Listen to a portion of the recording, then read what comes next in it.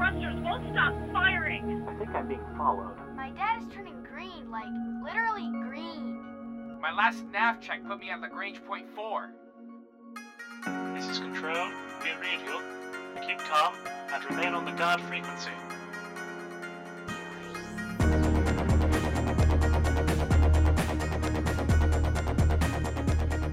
Welcome, pilots. You've tuned to the guard frequency because, as all good pilots know, when you're out in the deep black, you want to keep one ear on the guard. This is episode 210 of the Best Damn Space Sim podcast ever, recorded on Friday, April 20th, and made available for download on Tuesday, April 24th, 2018, over at guardfrequency.com. I'm Jeff. I'm Ken Shadow. And I'm Tony. And I'm Californian streaming on such a Springs Day from Kansas somehow, but Henry's here too this week, and we'll hear from him after the intro shtick read by Jeff. Go, Jeff. Remember, folks, Guard Frequency is not a one-way conversation. We welcome your comments over at guardfrequency.com and discord.guardfrequency.com. You can also reach us on Twitter at GuardFreak or facebook.com/GuardFreak. Your feedback is an important part of what we do, so hit us up and tell us what's on your mind. If you like what you hear, you can subscribe to our shows at feeds.guardfrequency.com or by searching for us on iTunes. And if you're not doing anything Friday nights, you should come join us around 10 p.m. Central as we record Guard Frequency live over at twitch.tv/GuardFreak. And as it's all about us, do you like what we do? Want to help us make the best damn Space Sim podcast ever? Please consider supporting the show by visiting our website, clicking on the Patreon logo, and becoming a regular subscriber. We want to thank all our Patreons who support us week on week. We hope you'll consider joining them because the more support we can get, the better show we can make. Just head over to our website and click on that big Patreon logo to help out. And don't forget about our sister productions, Priority One and Heroes Rise. Priority One covers all things Star Trek, from the TV series to the MMOs, the novels, the movies, and everything in between. Be sure to check them out at PriorityOnePodcast.com. Our latest endeavor, Heroes Rise, brings you up to date with the world of Dungeons & Dragons. Learn all about the latest publications, tools, tips, tricks, and traps in less time than it takes to skin a wyvern. Head over to HeroesRisePodcast.com to discover their secrets. And the housekeeping's done, so let's get to the show. What have we got in store this week, Jeff? In this week's Flight Deck, we bring you all the headlines from simulated space, including the latest news from Infinity Battlescape, Elite Dangerous, and Star Citizen. Next, we'll get the news from the Deep Black with Spencer McDunn on Galactic Public Radio. And after that, we continue our audio adventure, Guard Frequency Origins, as our pilots do a little stunt driving. And finally, we open up the feedback loop and let you join in on the fun. Lace up your booties, campers. It's time to head out to the flight deck. 3175 Port Bay, hands on approach, checker screen, call the ball. Don't get technical with me. Here are the top news bits from the world of space sims. Infinity Battlescape gets a new patch, and it's chock full of carriers, network fixes, and now you can be a voyeur to intergalactic destruction. Elite Dangerous is quiet. Too quiet. But it's probably because Frontier is still moving house and gearing up for the next patch already. And Star Citizen hits 2 million member people, email addresses, something. And we got gas. All kinds of gas. So they hit 2 million somethings. We never really got do we ever get a really good explanation of what the 2 million is? I don't know what well, they don't make it like they don't flash it, but it's people that have registered with the website. Okay, so it's they call them website citizens. registration. 2 million citizens. Citizens, yes, citizens. But I mean, so it's like a unique email addresses. Yeah, is that what we're going to call them? Okay, all right. Yes. So and people that have actually taken the time to register, given their names, email addresses, yada yada yada, could post in the forums. Well, I mean, and it could be that some people have 2 or 3 accounts, right? They could. Oh yeah. Yeah, I think so I there could be have multiple 8 accounts. or more. Okay, so 8 of the 2 million. So now, great. Now we got to start working backwards. Okay, 2 million minus 8. Okay, I know I signed up my son and my daughter, so that's 3. There's probably 100,000 real 11. people.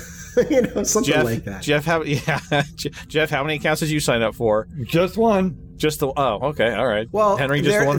They do track the number. Hold on, I can probably find it. There's actually the number on the website that tells you how many people actually bought packages. That's really the interesting number. But also, what do you do with 8 registrations on the website, Ken Shadow? What for? They all own packages. Like I have 4 children, a wife.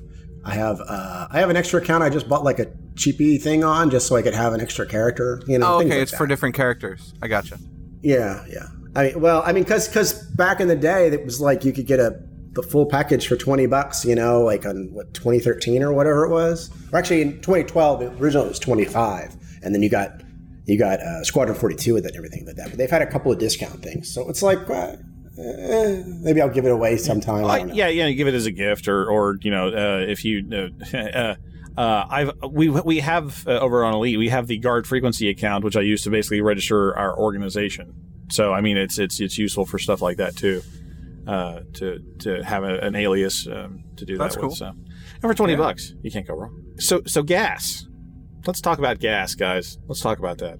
Yeah, because so it's they released a new article, right, talking about all those wonderful fuel things, and these things have been kind of talked about before and speculated about, but this is the first time they've given us hard details on the fuel system, right? And then the big news is that some ships can reclaim fuel, like as in thruster fuel, and some ships can't. The ships that absolutely can't are obvious ones like snub fighters and the like, right? They have a limited fixed amount of fuel. Whereas the big ships that you already know all have some varying levels of fuel reclamation. And that includes some of the exploration-minded small ships too, where they can gain fuel over time. So these are scoops. These are basically Bussard ram scoops. Yes, exactly. Okay. They are the same old pre-Star Trek even Bussard ram scoops that you could for collecting stray hydrogen. I guess the new thing is that some ships have special filters and systems that they can claim things other than hydrogen, which potentially, because they are more massive, can have more thrust efficiency. So you lose less fuel when you maneuver and things like that if you have a fuel tank full of argon, say. But you have to have a different system for collecting those special gases, and you could only have one kind of gas in a fuel tank at a time. So, I mean, it sounded like you could have potentially multiple fuel tanks with different kinds of gases, but you need to only have one in a tank, and you can only collect one at a time. The other thing that was surprising is that some of the ships that people have, that they thought may have potentially had ram scoops because devs have said so, no longer have ram scoops. The particular one I'm thinking about is like the Hornet. And the reason that I say this is in the article, it specifically says the Hornet does not have a ram scoop and a fuel collection, and it cannot equip one at all. But the people have pointed out that the devs have pointed to the big fans in the front of the Hornets, and which would be indicative of fuels of some sort of intake of some kind. Yes, and the ones on the side of the Hornet too, as big intakes for intaking. Big intakes, yes, of substances. Absolutely, for things. Yeah. And so they said that Hornets, and there's several other ones they said are carrier-based fighters and have no capabilities. So it makes sense lore-wise. It does not make sense from past discussions and from a art point of view. Yes, and this is one of the kind of the criticisms I have of this system. There's a lot of tail wagging dog here that I detected. Tail wagging dog. It sounds more like they have like so many ships, and the fuel system is another way of adding distinction among the ships, like saying this ship is better for this job than this ship. They get a good example here is the Vanguard. So the Vanguard versus, say, the Hornet is the Hornet's a lot more maneuverable. The Vanguard has a little bit better weapons, but the big thing is the Vanguard now has fuel reclamation where the Hornet doesn't. And so when they now say range, it actually means something rather than this vague notion of maybe quantum drive fuel tanks or something like that. It specifically means the Vanguard can go forever. The Hornet can't go forever. It has to stop somewhere and pick up some gas. Well, it's not range. It's basically time on station. You have so much maneuvering fuel. This isn't like travel fuel because quantum fuel is a separate thing. It is also used during boost, but you're correct. Yeah. Quantum fuel. So it's maneuvering fuel. So you have so much time on station, right? If you're assigned to a CAP, Combat Air Patrol, or if you're going to go from point A to point B, your durability is limited. You have to either have tanker support, and this is where I'm going to get to the tail wagging the dog here in a second. You either have to have tanker support, or you have to stop and refuel on at certain points. Whereas if you have a different ship, which at a click of a button, the devs could say, yes, you can dedicate a module slot to a reclamation system or not. And the Hornet's an excellent example. There's intakes all over the front of that damn thing. Why not? Why not have a reclamation system in there? Even a tiny one. This is a small one. And it only does hydrogen, which we'll get to that one in a minute on the tail wagging the dog. The concept, I think, here is that you're creating distinctions between fighters, but what you're really going to be doing is you're going to be forcing people or forcing pilots, pilots, quote, quote, to plan for things if you have certain assets, and you can just ignore them if you have other assets. So not quite a pay-to-win situation, not quite, but I'll bet dollars to donuts that your upper tier $300 ships, $500 ships all have fuel scoops, and your lower tier ones, that's going to be rarer. I don't think that's the case. Let's look at two ships that are equally costier that do have additional points. So the Freelancer versus the Hornet. Freelancer almost certainly has an air scoop, especially the Dur probably has a refinery in it even, right? It costs the same amount as the Hornet, but the Hornet's better at... A refinery? Kinshadow, what's that? It's another component? It is another component that lets you collect other types of fuel than hydrogen. Oh, so now we have... What? Before you get too far into that, I got to address something. Tony said that this was almost kind of pay to win, but it's not, because all this is available by earning it in-game anyway. So it really isn't ever going to be pay to win. So that's... Later on, yes. Later on, yes. There's nothing to win yet. We can play with all the toys, but there's, you know what I mean? So it's not really... I don't think that's fair. That's all. Well, a Hornet... So just to be clear here, if you're going to say, like, something's going to win or not in a fight... There are things that are less expensive that will beat more expensive fighter ships. Let me clarify pay to win. Let me clarify pay to win here just a little bit. I know there's no winning, there's no end game here, right? There's no saving the princess from the castle. What you are, quote, buying to, quote, win from me is that you don't have to worry about stuff. You will not be devoting game time resources or game time planning or game time effort into refueling. That is not a thing that you're going to be doing with most of the upper tier ships. On the lower tier ships, that is going to be a thing you're going to be doing. You're going to be burning game time and clock cycles of your brain power to figure out how I'm going to have enough gas to get what I need done. Yeah, I'm going to just totally disagree with you here, Tony. Okay. I understand why you might think that. On this show? No way. No way. If I can understand why you see that, why you think that, right? But the ones that they specifically said don't have fuel reclamation systems are either snub fighters, which we already knew about before, or they're carrier-based fighters. And the carrier-based fighters are the cream of the crop with combat. They'll in the game right now, they'll beat anything out there in terms of combat strength. Well, then you're saying the Super Hornet is a carrier-based fighter. It is. Yeah. It is. And so the Super Hornet, as far as I can, they didn't specifically mention the Saber, but I'm guessing the Saber as well. Maybe not the long bomber stuff, right? They specifically said the Retaliator does have it, but that's more of a Constellation-sized vessel. That's not going to be fighting with a Hornet, right? So the thing on the Hornet side, pretty much everything kind of at that level is not going to have one. So it's not like saying like you buy a better fighter and you're going to get one. You're talking about your Gladius, your Avenger, those type of ships. And I hate doing this because, yes, I know that space is not like real world, but in a real world scenario, when you have the F-18 Hornet, okay, let's take our own Super Hornet. It does not have a reclamation system. However, it does have a refueling system, which it can fly up and bump into a KC-135 and get some fuel, and off it goes. And they will have that. They will have that on the Hornet, they said too. Yeah. So the Starfarer will be able to refuel all of those ships. So I believe that the whole idea is that it's going to equate to the same type of scenario, that we have currently today, with our carrier-based fighters, and now a long-range fighter. Well, maybe the Gladius would qualify as a long-range fighter. The Gladius is still carrier-based. Okay. Some of the ones below the Gladius can potentially equip. So, for instance, the thing that started this off was the starter ships.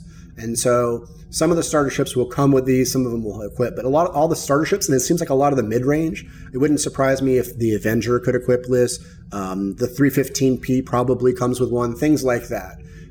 It's when you start getting to the dedicated fighters that are quote-unquote military ships, right, because those are supposed to be launched from carriers, and so they don't have the weight on them. And I can see that philosophy. I can see that going through the scenario. So my point that I want to get back to is the wagging the dog thing. The Starfarer has been in the game, in the game for years now. It's like that. It has to have something to do. So it's almost a requirement at the design level to make fuel a problem for a certain class of ships, or for a certain number of ships, or for a lot of ships. So telling a certain number or types of ships, thou shalt not have a fuel scoop, and making it optional for a great many others is almost a requirement of the game design to make the Starfarer viable in any way. And the second thing is the different types of fuel that you need is another sort of it almost, the way that they've built the world almost requires it, because if you use the same fuel and only one type of fuel for all your maneuvering, it becomes too easy to get. It's almost like there's no trade-off for. There's no scarcity, right? There's planets full of hydrogen everywhere. It's the most common element in the universe. There's no reason for it not to be everywhere.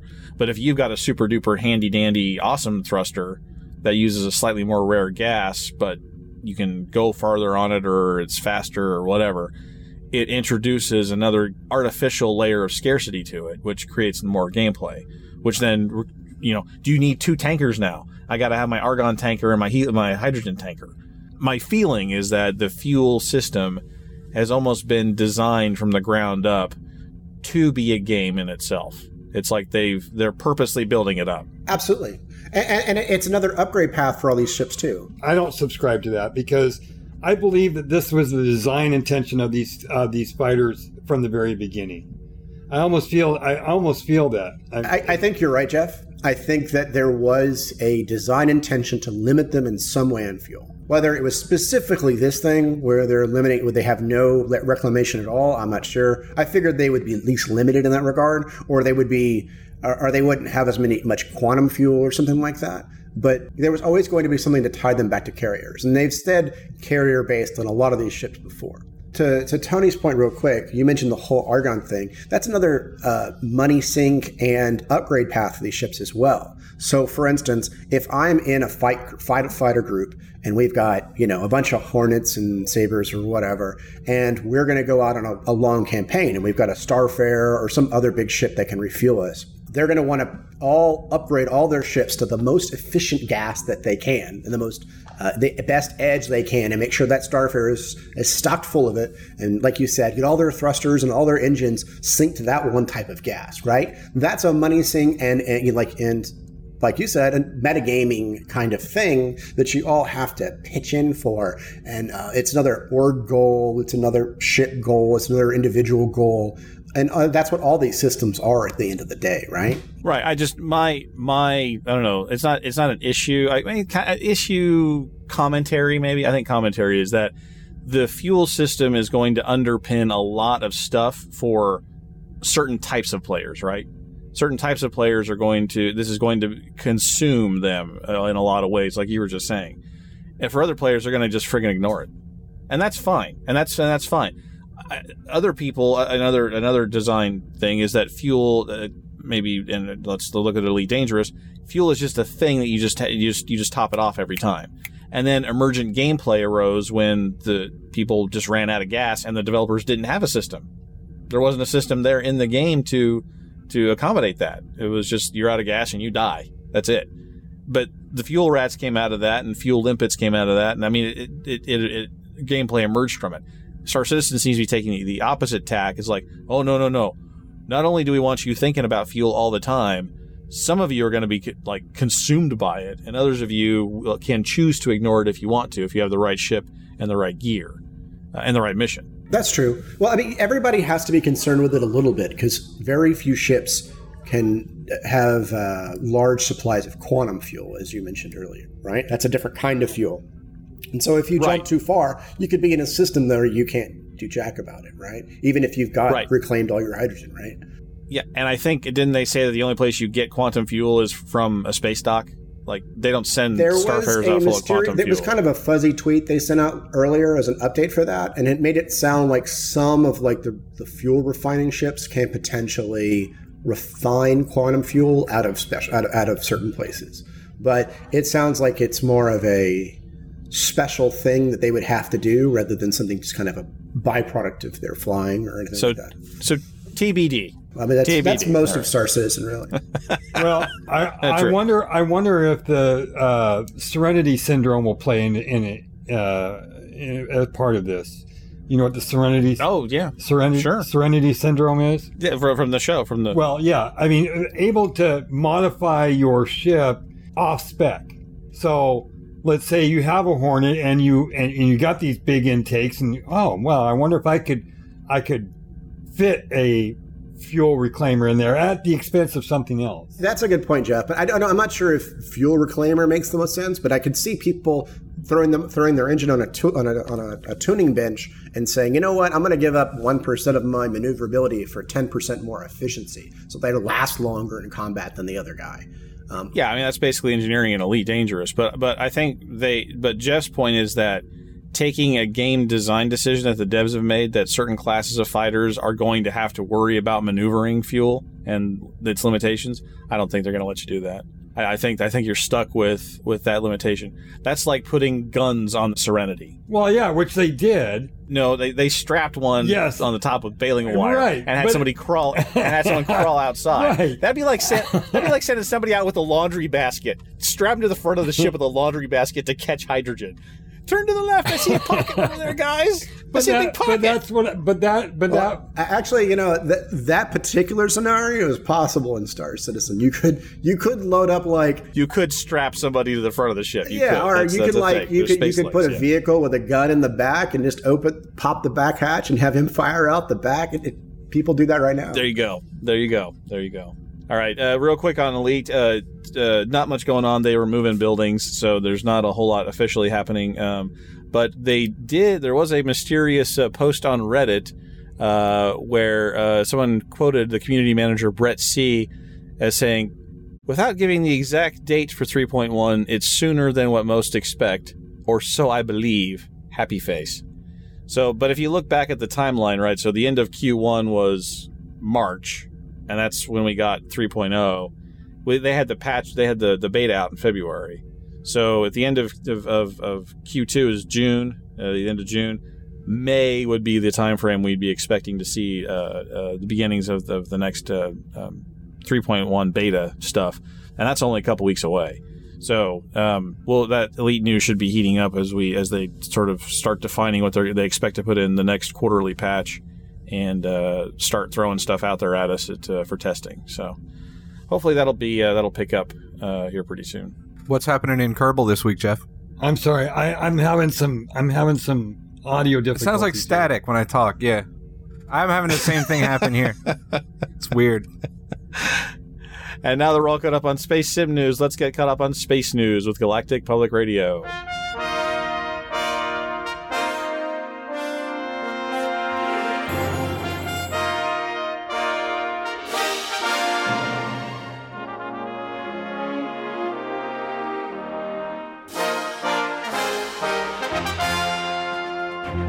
Good evening from Galactic Public Radio on Anseath. I'm Spencer McDunn, and these are the top headlines from around the known galaxy. Imperial Senator Nestor Cartesius has been found dead at his home on Capitol, a victim of apparent homicide. For the latest, we go to Smooth Furnace on the Achenar system. Thanks, Spencer. Imperial authorities and citizens alike are stunned at the highest-profile murder in the Empire since the assassination of Emperor Hengist Duval nearly 3 years ago. The Imperial Internal Security Service confirmed that Senator Cartesius' body was found early this morning in his official residence. Speaking at a press conference, Captain Suetonia of the IISS stated that nothing at the crime scene was stolen, damaged, or destroyed. The only public indication given by officials that this was in fact a murder was the discovery of a note on the corpse apparently left by the killer. The note contained 2 words, "For Jameson." Captain Suetonia, at the press conference announcing the investigation, stated, quote, "As is well known, last year the ship of historical figure Commander John Jameson was located following his final mission on behalf of the now-defunct Intergalactic Naval Research Arm. Presumably, this is the Jameson to whom the note refers." End quote. Commander Jameson's ship logs violently redefined the historical context of his mission to deploy the mycoid virus against the Thargoid hive ship. First, it was revealed that he was told by the now-defunct Intergalactic Naval Research Arm that the weapon would only damage hyperdrive systems. Second, that his own ship was sabotaged to prevent his return to base. GPR researchers as well as Imperial authorities have confirmed that Senator Cartesius is descended from high-ranking INRA officials. Despite confirmation that foul play is suspected and that there were no signs of a struggle, authorities have been tight-lipped about the exact way Senator Cartesius met his demise. Withholding critical details like this from the public is a common tactic during ongoing investigations and could indicate that there are credible leads being followed at this time. It could also mean that they are preparing to bury the story in the routine avalanche of weekly galactic news. Is the killer taking revenge for a 200-year-old betrayal? Or is it a misdirection play designed to cover up a more mundane political gain? For Galactic Public Radio on Capital in Achenar, I'm Smooth Furnace. Thanks, Smooth. Former Federation President Jasmina Halsey conducted a wide-ranging interview with independent journalist Chukwuma Grant. Making the rounds of the publicity circuit, Grant has described a report as an analysis of the political impact of politicians renouncing politics. Starting with her sudden removal from office due to the destruction of Starship One in hyperspace, Jasmina Halsey has not so much renounced politics as become, quote, politically toxic, end quote. Grant addresses the theory that Halsey always intended to align the Federation more closely with the Alliance during her term. This theory has some support given her current role as an advisor to Prime Minister Edmund Mahon. However, Grant also finds evidence that years of participating in inhumane Federation politics wore her down. She eventually considered it her personal penance to work for, quote, concord between the powers, end quote. Grant does not shy away from the more controversial elements of Halsey's new life, stating, quote, critics argue that Halsey's extraordinary claims of encountering superintelligent beings and seeing paradise are meaningless without evidence, and yet, in a cosmos containing Thargoids and Guardians, can they be easily dismissed? Or are her outlandish claims designed to cultivate a following among the disenfranchised and make her into a more messianic figure, end quote.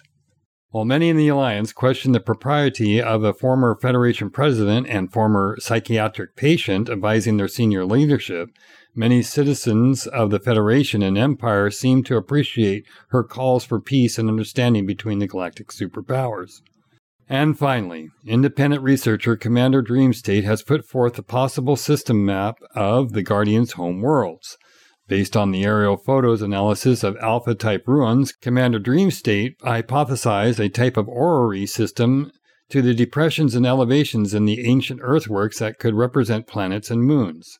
Based on his preliminary analysis, a system would consist of an A or B class star, an inner gas giant, 4 rocky planets, an outer gas giant circled by a moon, which is the home of the Guardians, and then 2 more ammonia worlds beyond that.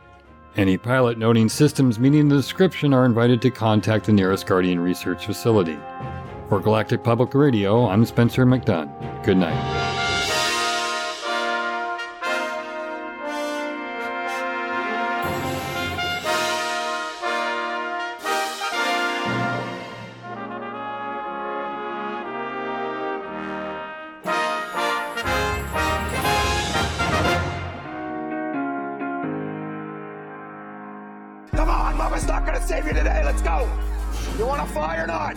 Kick the tires and light the fires, Big Daddy.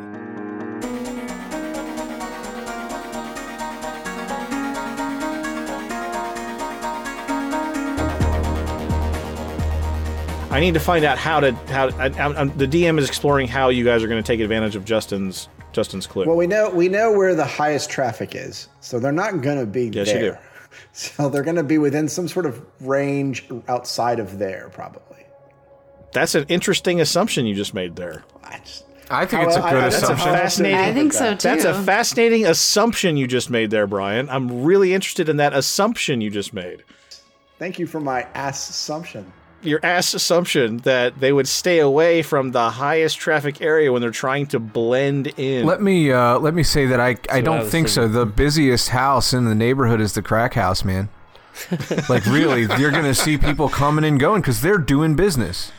And Henry's from Baltimore. So legit. Take him as Bodymore Murderland. So. There is some heroin like right over there, man. Not like in my house. Like, I mean, down the way. Like, not here. Yeah, down the block. Down the block a few ways. Only serial killers in Henry's house. There's not drugs. Yeah. Serial killer. Okay. There's only one of them. Us. Me. So on that we note, do go by us sometimes, but it's just in fun.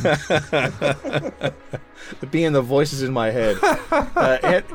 Henry, I want you to roll. I want you to roll a. Go ahead and roll insight. Go ahead and roll me an insight. Insight. All right. 1d10 plus 1. I got a 7. A 7. I'm going to consider that a success. You're looking at this and you're listening to the discussion and you're like, you know, if I were shipping drugs, I wouldn't want to be too far away from the airport because it's a risk to move the stuff. And if I have to move the stuff over land, if I have to move it from the laboratory to the spaceport, that's a vulnerability. That's a good point. That's a vulnerability. So I wouldn't want to be too far away from that. So we should go look around the busy spaceport. How do we land, though, without authorization? Yeah. We don't. We get close and we stay in the canyons like we were told to. And every single one of your ships is equipped with an SRV, which is a surface roving vehicle. Thank you for the clarification. So, you're welcome. Do we want to scan first and then deploy the SRVs? Well, you can't. You're still up in high orbit. You're not scanning nothing with any kind of resolution. Right. But do some surface flying first. There are, as you'll notice, the airport itself is sort of on a big open plain. The spaceport, is on a big open plain. However, it's sort of near some sort of ridgy, hilly areas, right? And some of the hot spots, some of the radar returns that you're getting, the indications of technology, are scattered amongst the. Now, of course, with mining operations, you'd expect them to be in the hilly and mountainous areas where the various veins are exposed to the surface and such. But there are clusters of this stuff where you could maybe sneak in and look at this cluster a little closer and sneak in and look at this cluster a little closer. There's maybe 3 clusters, let's say, of facilities in proximity to the airport, the spaceport. So we don't kind of stand out. So we don't sense any scanners down there near those areas. Your EM suite detects just a variety of radars and communications gear, surveillance stuff. There's no active targeting arrays. That's what I was asking. Yeah. There's no missile lock or anything on you right now. Everyone's just sort of playing dumb. You might not even be in range. You're probably not even in range of anything yet, sitting in a high orbit. Well, I say we get down there. Let's get down there. Well, we have to get down there. There's 3 clusters of groups. Can we try and stay out of any potential weapons range of any of the things in those clusters and do some sort of scan to find out where the best place to deploy our SRVs is? How big of a area are we talking about here, Tony? It's relatively contained. Like I said, there are 3 clusters of stuff that sort of fit Aile's idea of near the spaceport, right? So if you want to take advantage of the terrain, as Val suggested, to fly down there and try to look unobserved for details which say, I'm a mining operation, or I'm very suspicious, then you can feel free to do that. They're both run by Muppets? They are. The entire thing is entirely run by Muppets. Oh, you're going to love the Lego characters they make for this one. It's going to be fantastic. If you're trying to find the drug dealer's house, just look for the pizza on the roof. I saw Breaking Bad. That is the way you find it. Right. It's the pizza on the roof that gives it away. Yeah, unfortunately, your scanner's resolutions cannot detect pizza from an orbital distance. Technology. That is disappointing. It's just not a thing. It's just not a thing. All right. Your resolution's not good. All right, let's. So it's probably better if we come out from further out from the spaceport and then go under the radar to get towards the spaceport? Actually, before we do that, Tony, can we roll a planetary knowledge check to see if we can find a way to get in there that's easier and safer for us? You know what I mean? Because we're checking the planet out. Oh, okay, yeah. So as you're discussing this, Henry says, let's see if there's a good way to use geography to our advantage. Go for it. 1d10 plus 3, I got a 10. Through that, Henry is looking at your scanners are good enough to sort of like find canyons, right? I mean, you can see big canyons and ridges and stuff like that, large geographical features. Henry is able to find routes into all three of those sort of general clusters, which should hide you from any just passive scans. So it'll keep you with skillful piloting. With skillful piloting, you should be able to avoid any passive radars or just somebody looking out for normal stuff. All right. So you want to try which? We'll call it A, B, and C. Which one do you guys want to try first? We can't see any difference in them from orbit at all. Again, I mean, you can tell that there's they're clusters, right? So there are clusters of 3 or 4 buildings. Let's say A has 3 buildings, B has 4 buildings, and C has 4 buildings. I'm sorry, no, 2, 3, and 3. Let's call it 2, 3, and 3. There's 2, 3, and 3 on A, B, and C. And again, it's from an orbital height. All you can tell is that there's indications of technology. I rolled a 2, which would go for B.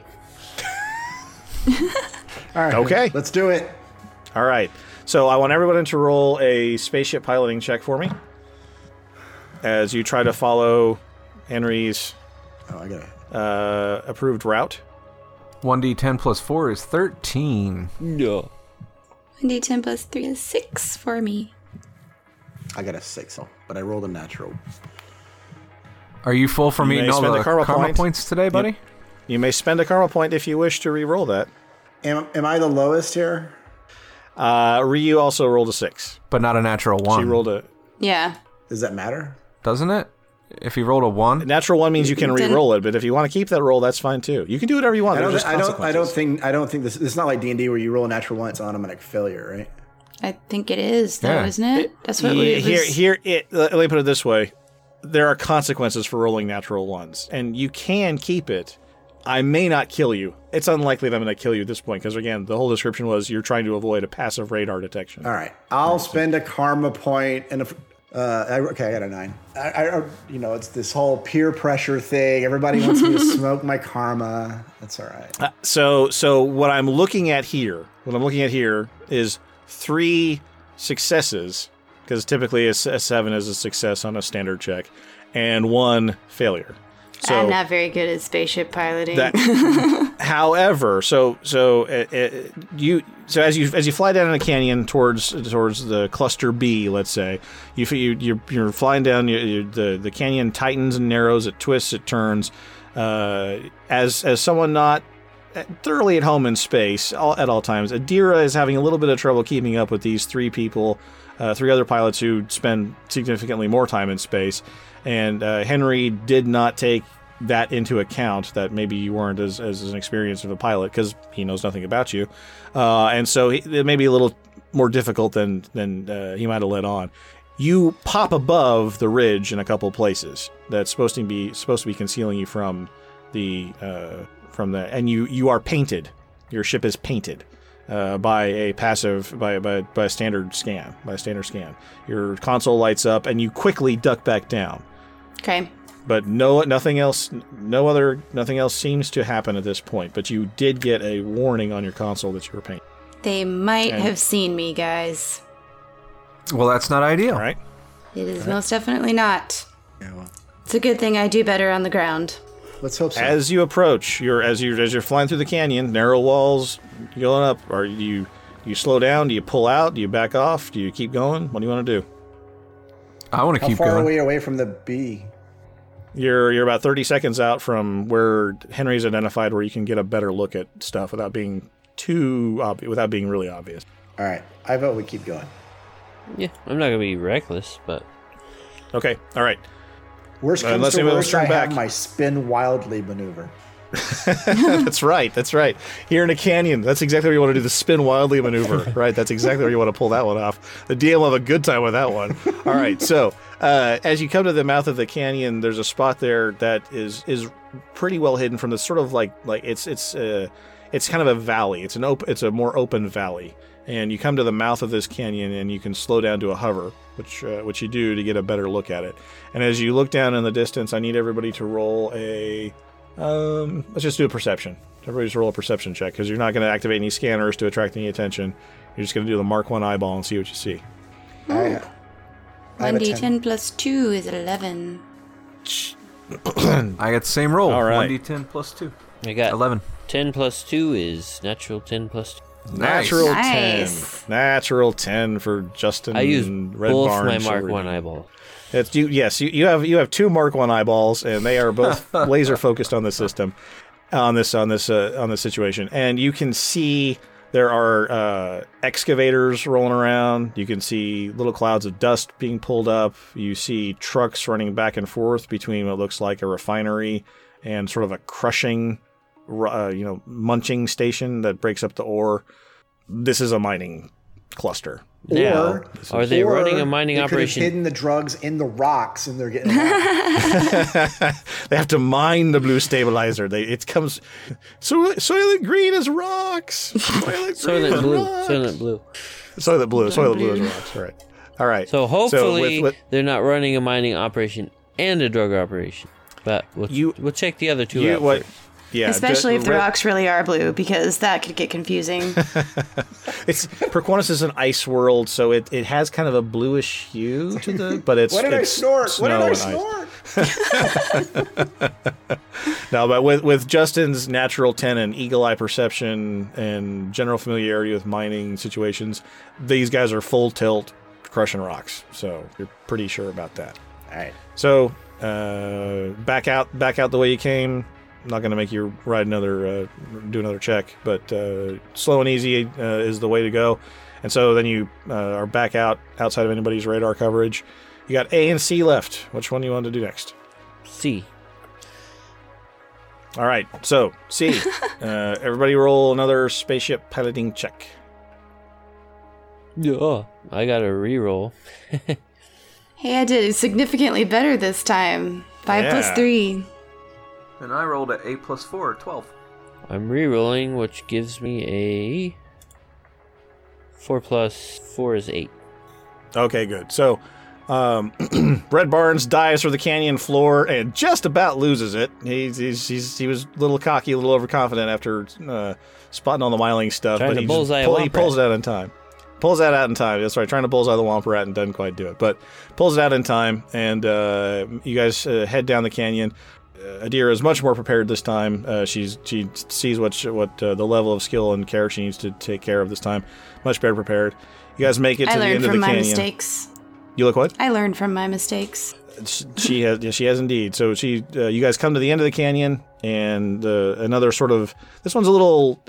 This isn't so much a valley as like a plateau. It's like a larger plateau. There are crinkles, dips, little tiny canyons and washouts, and it's hard to see the entirety of the plain all at once. But you can make out, sort of in the distance, 3 buildings, and then you can kind of see just at the end of the plateau as it goes back down into the main valley where the spaceport is. So it's like you've got in front of you the spaceport far away, and then 3 smaller facilities up close. So I want everybody to run a roll perception check. 5 plus 2, 7. I didn't see anything at all. He's still thumping around in his machine. Jesus! Another natural. 3 plus 2, I got a 5. Yuck. Man, Shiv's carrying us. Natural 10 again. Natural 10 again. Shiv is looking out here with his years of experience docking at various variety of both legitimate and shady space operations, and it is dead quiet here. Too quiet. Nothing happening. You see 0 activity. So this isn't the place then, right? Can we do like assume that Red says something, right? Oh yeah, I'll be like, this ain't mining. So can we do like a scan? Tell if there's like heat signatures or people around.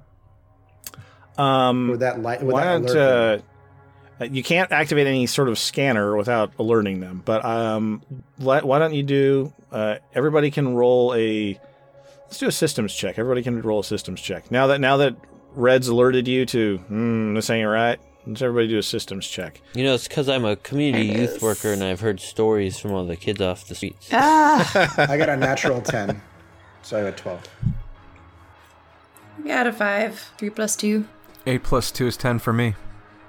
Okay, all right. So so Ale, now that they've been alerted by Justin's keen instincts about this, they go, let's take a look at this a little more carefully. As your passive scanners can show, there are the radar returns vary just a little bit. So there's the spaceport off in the distance, and then right up close there is a sort of a small radar return. It's a weak. It's a weak return, right? You can kind of the passive scanners are it's not a very powerful signal. The medium, the one out in kind of the middle ranged one, is larger, significantly a better return than the close one. And then the one out a little bit farther, closest to the spaceport, is kind of in between. So there's like a teeny tiny return up close, middle-sized one in the middle distance, and then a small, kind of in between sized one out closest to the airport, kind of at the edge of the plateau. So you're saying these buildings are owned by the Three Little Bears? I was thinking the same thing. There is the Papa Bear. Let's call them that. There's Spaceport, and then closest to the Spaceport is Mama Bear. Papa Bear is in the middle, and then Baby Bear is right up close. Okay, but there's no like life signs or heat signatures or anything like that? You're really, without sneaking up on these things, you're really too far out to really tell. Do I have like infrared without passive scans? You do, but that's part of the passive scan. The infrared is part of the passive scan. Okay, but are they giving off heat? Like it seems like it's. That's how you're finding these things. Okay, out. That's how you're locating them. There's infrared. There's electromagnetic emanations from them. You're getting reflections, light, basic light. It's shinier. These things are shinier. And your computer picks that out as opposed to just like the ice in the background. Okay, so just to confirm, there's no activity going on right now on the outside, but there's something going on in the inside. We can probably tell.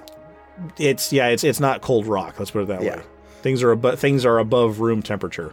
So room temperature being ice ball. So my vote is let's go for it. Let's land and deploy SRVs instead of just nuking it, which would have been a great idea. That was. I mean, they're like, we don't care about collateral damage. Okay, let's orbital bombard them until we don't have to worry about it anymore. My idea originally was like, well, just throw a damn asteroid in there and just drop it on them. But apparently we have to preserve the evidence for whatever reason. And we didn't even get any grenades. I'm with you, man. It's not cool. I mean, I guess we'll at least get to sell whatever we find, but still. All right. I think you guys have the wrong idea of the guard frequency response. Discriminate violence is well within their bailiwick. Indiscriminate violence is not a thing that they enjoy. That's not something they approve of. That's what I Grenades, that's why I asked asteroids, about nuclear bombs, collateral damage. He was very specific. He was like, "How many fools can I kill? Do they have to be the right fools, or can I pick random fools? I just want to kill some fools." That's the discussion I heard. Yeah, and at the end, I was thinking, I pity the fool. He does pity the fool. All right. So the group takes a vote. It seems like this is the spot. This is where we want to start investigating. You find places to land, set down on the surface. Is anybody else worried about deploying these SRVs over ice? Nah, they're fine. No, driving anywhere in Elite is crazy. So. Yeah. They're pretty robust vehicles. You got to remember to just turn into the skid and you're fine. Well, there are thrusters that keep you down on the surface anyway. You've got thrusters. You're okay.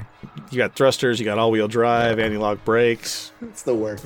Pretty nifty. Anti-collision light, that high tail light in the back, so people following you too close. It's got heated seats and XM radio. It actually has Galnet radio now. It's got Galnet radio, so you can hear the news from all over the place. And we're totally going to be blaring our radios as we're driving up there. Lucky for you, it's a vacuum. So in your cockpit, you can listen to the radio as loud as you want. No one will know. No one will know. Okay, buddy, what's on your mind? We're all friendlies! So let's just be friendly! Some say he put ketchup on his eyes to try to wear shades at night, but in hindsight, it was a bad idea. But all we know is he's called the Shiv, and he'll put together this week's feedback. What? That was terrible. I really ought to read these before awful. I read them out loud. That was next level. Right? That was next level awful right there. See, tonight's tonight. We should have used the one about farting in your wallet for gas money because we had all the gas. Yeah, because we had all that. We That's can't right. reuse them. We had that discussion. All right.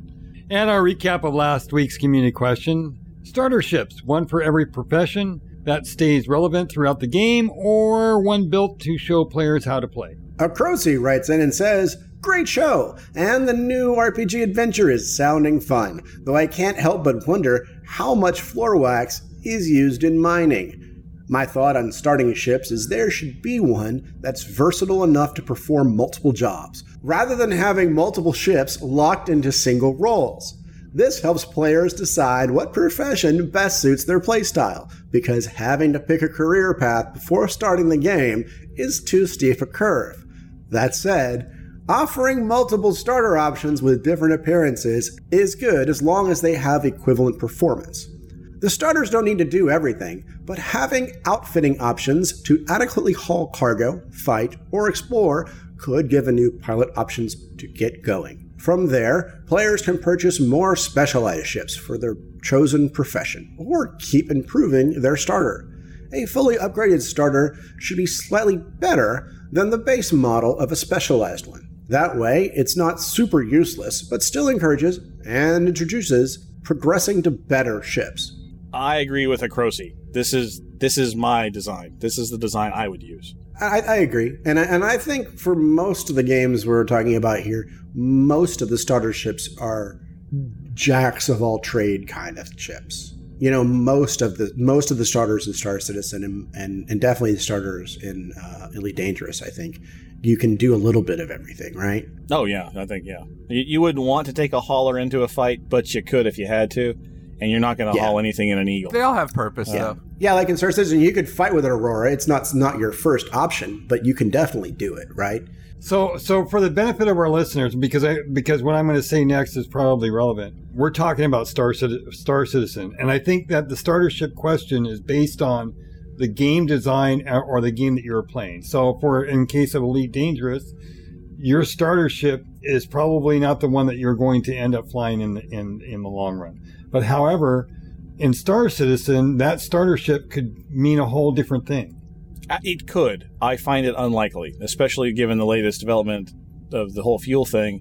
Some people might just want to skip not having fuel gauges and buy the more expensive ship that can equip the reclaiming system. Well, let's say, here's a good example. Let's say you start with a Aurora, and it has some sort of basic fuel reclamation, and then you want to go out with your friends, and your friend's got a carrier, and you're going to go do some fighting with him. Well, maybe you save up your money on your Aurora and you buy a Gladius just so you can jump on his carrier and do a decent amount of fighting. If you want to go back to exploring, you're not going to take that Gladius out exploring. You're probably going to go back to your Aurora and do some exploring with that until you can buy a separate exploration ship because of said fuel mechanics. Right. And so you won't be in your starter ship anymore. You'd be in the Rust. You'd be in the Aurora for the exploring, that's my point. Until you can buy the better ship. Right. And then you leave the Aurora in the dust. I don't think it'll be in the dust. It all depends on, you might need to go back for it for another function, right? Maybe the Explorer that you got didn't have enough cargo. You know, my point is that as long as the starter has like this multi-roles situation going, you can always go back there until you earn something better for that role. Elite's a great example of that. I mean, I still go back to my Sidewinder just to run around the bubble a little bit, like locally. Taxi. Yeah. A taxi. Well, not my Sidewinder, but my Cobra. I use my Cobra, not my Sidewinder. Again, but that's not the starter ship. That's like a mid-tier one. Yeah, but I have a Cobra 4 and I like it. So I could use my Sidewinder for that. I have options. You could. Yeah, you could. But I think that's the point Crossy's trying to make is that starter ship needs to be a jack of all trades enough so that you can use it for that role until you can buy the next tier one that's better. Once you've been exposed to the game, once that starter ship has sort of led you by the nose through all the different types of gameplay that there is, and once you're familiar enough with the outfitting system and its various requirements, that you are confident in your choices in both that little ship and in the ships that you want to buy to replace it for those roles. So it all coalesces around the fact that one or a very small number of ships need to be able to do just about everything well, and then you open it up into a big, wide array of potential after that, once the game's taught people how to fly. Yeah, I don't think Star Citizen's quite there with all the roles. Like, there's certain roles that you're not going to be able to do in the starter ships, but they've got most of those bases covered, I think. Eleno Rebel writes, "Great show, peeps. Question of the week, starter ships have to be both. On the one hand, they have to be a stepping stone for players to move on to better ships, but at the same time, they are the front line of the new user experience, so they have to be interesting, engaging, and fun to play. Otherwise, new players are going to dismiss the game as being dire and leave." The Shiv says keeping your starter ship means you have something to fly while you're waiting on an insurance claim to get cheaper or to make trips you don't need your other ships for. So true. Yes. It's your backup. It's your taxi. It's your hoopty that you keep on blocks that you roll down just when you have to have it. You hope nobody sees. You hope nobody sees you in it. Oh God, please, just nobody I know be on the street right now. Man, my address is in the shop. I gotta fly my Aurora again. In general feedback, Dwayne Young writes in and says, the title really hits close to home. Silent Hunter UK hits us up and says, history in my guard frequency, are you guys okay? Yes, there was some question about in the channel that the history reference was actually Elite's fault. They reused that old World War II cipher that you guys heard in Galactic Public Radio. They just had the quote, the text quote, that was the signal for the French resistance to start sabotaging stuff inside France to prepare for the Normandy invasion. So that's why theoretically something should be happening in the Elite Dangerous right about now, because that was 2 weeks ago when that signal went off. But maybe it was a mistake, maybe it was an error, maybe something's happening and no one's noticed yet. We'll just have to find out. And remember that GPR is basically a fiction of the inverse stories that are going on, and not, we're not repeating we're not trying to create history or recreate it. No, there's something that everything in GPR is happening either by design of FDev, Frontier's got something going on in there, or I've found something interesting going on in the community, either on the forums or Reddit, I think that I think is cool. So, like, for example, in this week's show, that last bit, that's something on the forums. He's a guy that's been doing stuff with Canon for a long time. And so he has this, and then there's a link in the show notes this week, so you can go to the Reddit post where he's got it. It's interesting. It's cool, and he's put a lot of work and thought into it, so I thought I'd highlight it.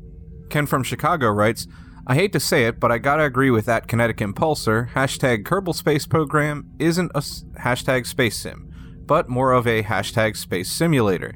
It's like the difference between hashtag sci-fi and hashtag science fiction.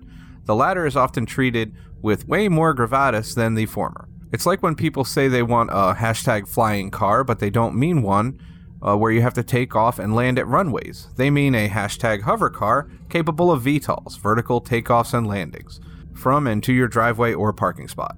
Hashtag space sim equals space flight or combat space simulator. I disagree with all of that. That's fine. But I still love Ken from Chicago. It is the eternal question, one of the eternal questions of this show that will never be answered, forever debated. What is a space sim? And Ken's weighing in with a perfectly acceptable definition of his own. Yeah, but he could at least agree with me. I mean, come on. No, that is not a requirement of any listener. No. Henry, he can't agree with you because you can't pronounce gravitas. Yeah, I don't know what the word sounds like. Gravitas. This was after all the stuff this week. I can read it again if you want. You said. No, I don't. No, I don't want you to read it again. Leave it as it is. It's that it is part of the artisanal mediocrity experience that occasionally a word will be pronounced not quite correctly. Brenda Spoon says, you said BMW doesn't make full-size trucks. Mercedes do. Ford makes tiny cars to supercars. Mazda makes K cars to lorries. I don't think Chris meant specifically BMW. If he did, they need someone to go back and redesign them. They clearly aren't BMW. Ooh, fine words. On top of that, I'm sure somewhere there's a MISC 600i that probably didn't make the cut, or it's the freelancer. Chris is sitting more in the role of General Motors, where they make a car and then decide who gets to stick their badge on the model. I've never got the apples and oranges thing. They're very comparable. Both can come in red, both have skins, both are fruit. Also, the 16-inch soggy pizza with raw anchovies, yum. Just missing frozen pineapple, and you've just described my sort of pizza. Wow, that's no. Let me point you to a video. No. It's better with grapefruit than frozen pineapple. I actually like the new crime system in Elite. The bounties and fines are awesome compared to the last system. However, I believe the damage amount needs to be adjusted. I fired a missile and got an instant bounty. However, I pulse lasered a few cops and never even been fined. The issue seems to be high damage, low projectile weapons, and in the case of many commanders in open, poor trigger discipline and lack of spatial awareness. Good show as always. Gold star for you. One quick comment on the damage threshold. There may be splash damage things from missiles that get counted differently as well. Pulse lasers tend to be very low DPS, so you can hit somebody with 3 or 4 pulses, and it's not damaging as much as like a missile would be. So it may be different types of damage that are getting counted differently as well. So maybe that's something for the devs to look into, if it's treating splash damage differently. So BMW is the origin inspiration, by the way. Yes, it's not meant to be like 1-to-1, but it's kind of like just the feel, supposedly, right? You can disagree with that, but that is more than once. Chris has come right out and said it. He is, yes. And that's why they number the ships and stuff like that. It's even little from tiny like letters at the end. Yes, exactly. And the freelancer is not the equivalent to the 600i, because the freelance it's more like that's like the next level, right? It's more of the RSI terms like a Constellation competitor. There's no MISC equivalent for a 600i yet. And that kind of pizza sucks. Okay, now what we have to do is we have to say something nice about his feedback, because we've just torn him to bits. He had a good point about the damage thing on Elite. That was well taken, and I hope the devs just double check the whole splash damage thing. There. And his first sentence is about everybody making different shit. That was agreeing with me, so that was awesome. Okay, so all right, so we said that's 2 nice things, and we tore the rest of his feedback up. Okay, good. See, we're trying to be balanced and fair. Well done, John. It is fair. We still read it, and he wrote 16-inch soggy pizza with raw anchovies. We still read his feedback. We've been very nice. We still read it, and we love it. It's also the next feedback, Jeff. Thank you. Sean Newboy writes in and says, "Wonderful show, everyone. Loving all of the new segments. Very well done with all of them. Also, 16-inch soggy pizza with raw anchovies. Yum, just missing the frozen pineapple. Replying to Rent a Spoon, you're a very sick person, thin and crispy on the crust, no anchovies with mushrooms and sausage. Pineapple should never be frozen." Sean Newboy bringing the truth. Pineapple should never see pizza dough. No, pineapple on pizza is okay. Yeah. Pineapple on pizza is okay. It has to have the right things with it. I agree with everything except that pineapple should never see pizza dough. Yeah. You know, there should be cheese and sauce between the two. You're right, buddy. No, it can go into cottage cheese. It can live on its own. It can be eaten like... God, who eats cottage cheese? Go eat a baked apple or something. You sound like an old man now. Who do you think you're talking to? You're talking to the immortal. You're talking to the immortal. How do you think you got to be that old? With a strict diet of cottage cheese and pineapple. It's the kind of crap my parents used to give me and call me dessert, and I just like, what are you giving me here? This is horrible. That's not dessert. That's not dessert. Cottage cheese is no, it was dessert. Horrible. No. Anyway, H. Allen writes in and says, "Meh, mediocre showboys, mission accomplished. I would like to hear a few more minutes of the RP game. I enjoy hearing the troops dice roll themselves out of their constant predicaments. Kudos to Tony for DMing the adventures and coming up with the weekly content." Well, thank you. I don't come up with the weekly content all by myself. This is the official playtest for the ED RPG published by Spider-Mind Games. Thanks to those guys again for coming up with a great resource. So they get the creative co-share for coming up with the scenario and the system there. So thank you. Yes, in lieu of any kind of DM offerings, I also would like to say thank you, Tony. Oh, well, you're quite welcome. Boy, buttering up just before the big game. Oh, my God. That's right. He doesn't want to die this week. Yeah. He does not want to die. He wants to live. Our new Patreon this week is no one. Maybe if we had some T-shirts. What do you think? Hey, Henry, let's work on that this week. I'm ready. Let's go. And this week's community question, gas. Is it something you're planning on worrying about in the game? Or will we just take it as it comes? And otherwise, how was the show? Do we need some more fuel for the fire, or did we get the wrong kind of fuel in the first place? Either way, let us know. Drop an email, a tweet, or a comment on our show posts, which you can find on our website and over on our Facebook page. And that brings us to the end of episode 210 of Guard Frequency. We'll be back with episode 211 on May 1st, 2018. So be sure to keep an ear out for our shows over at guardfrequency.com. We'd like to thank the entire team at Guard Frequency and the Priority One Network. Thanks to our community manager, Justin Chivalry Bean Lowmaster, our artist, Ben Sanders, and of course, our audio engineers, Mikey and Lennon. Thanks to our syndication partner, The Base, and special thanks to Ronald Jenkins for his permission to use his music in our show. Visit ronaldjenkins.com for more of his work. But above all, we especially want to thank you folks for tuning in. And all the ones listening out there, the Deep Black gets pretty lonely. Reduce thrust. Turn to 330, Carol 15. Squawk 7700. Stay on the guard.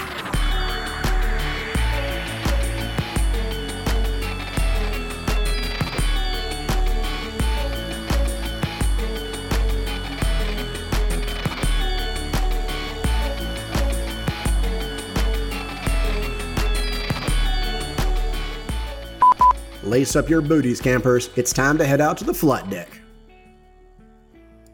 I'm going to have you do that one more time. You were trying to go cowboy there, and then you did it, and then you took it back. Let me go full cowboy. No. Either own it or leave it. Pick one. Is that cowboy enough? That's fine. You owned it. You were only half-assing it the first time. If you want to cowboy it, all right, go for it. All right. There you go. I will full-ass it. Stop. This is Tony. Flight deck. Flight deck. Sync 1. This is Jeff. Flight deck. Sync 2. This is Ken Shadow. Grapefruit. Sync 3. I was totally going to do that. Flight deck. Sync 4. Flight deck. Great flight in 3, 2. Infinity Battlescape gets a new patch, and it's chock full of carriers, network fixes, and I zoomed in too far. 1 second. For the latest, we go to Smooth Furnace on the... All right, slow down. Mm-hmm. Deep breath. Are we just going to ignore the fact that Shiv has like this mini paragraph explaining why he put tomatoes on his eyes? Yes, we're going to completely ignore that because that joke was terrible. We should read that. People need the explanation. Shiv. I mean, it's a pure pun, but he has this whole thing about tomatoes and Nightshade family and all sorts of crap. As the feedback community manager, if he wants to put that in feedback next week, we will read that. We will read that in feedback next week. If he wants to put that in there, we'll definitely do that. We will definitely address that elephant in the room that is the full explanation of that pun. I would like to say that it's the hallmark of a good joke that it needs a paragraph's explanation immediately after it. Obviously. People listen to the show. Oh, that's cool. And the things you said in chat have me a little scared. I saw those nuclear comments. Oh, I feel like killing everybody tonight. I'm the DM. Right. I'm in charge. Everybody's going to die. Thanks to our syndication partner, The Base, and a special thanks to Ronald Jenkins for his permission. Oh, and I just went right on. I just kept reading. You're just pissed off, aren't you? I worry for you guys tonight. Tony's in a mood, man. I'll tell you. See the end. It's I'm in a mood. It's like an overloaded truck going downhill with no brakes. I think Hitler liked frozen pineapple on his pizza too.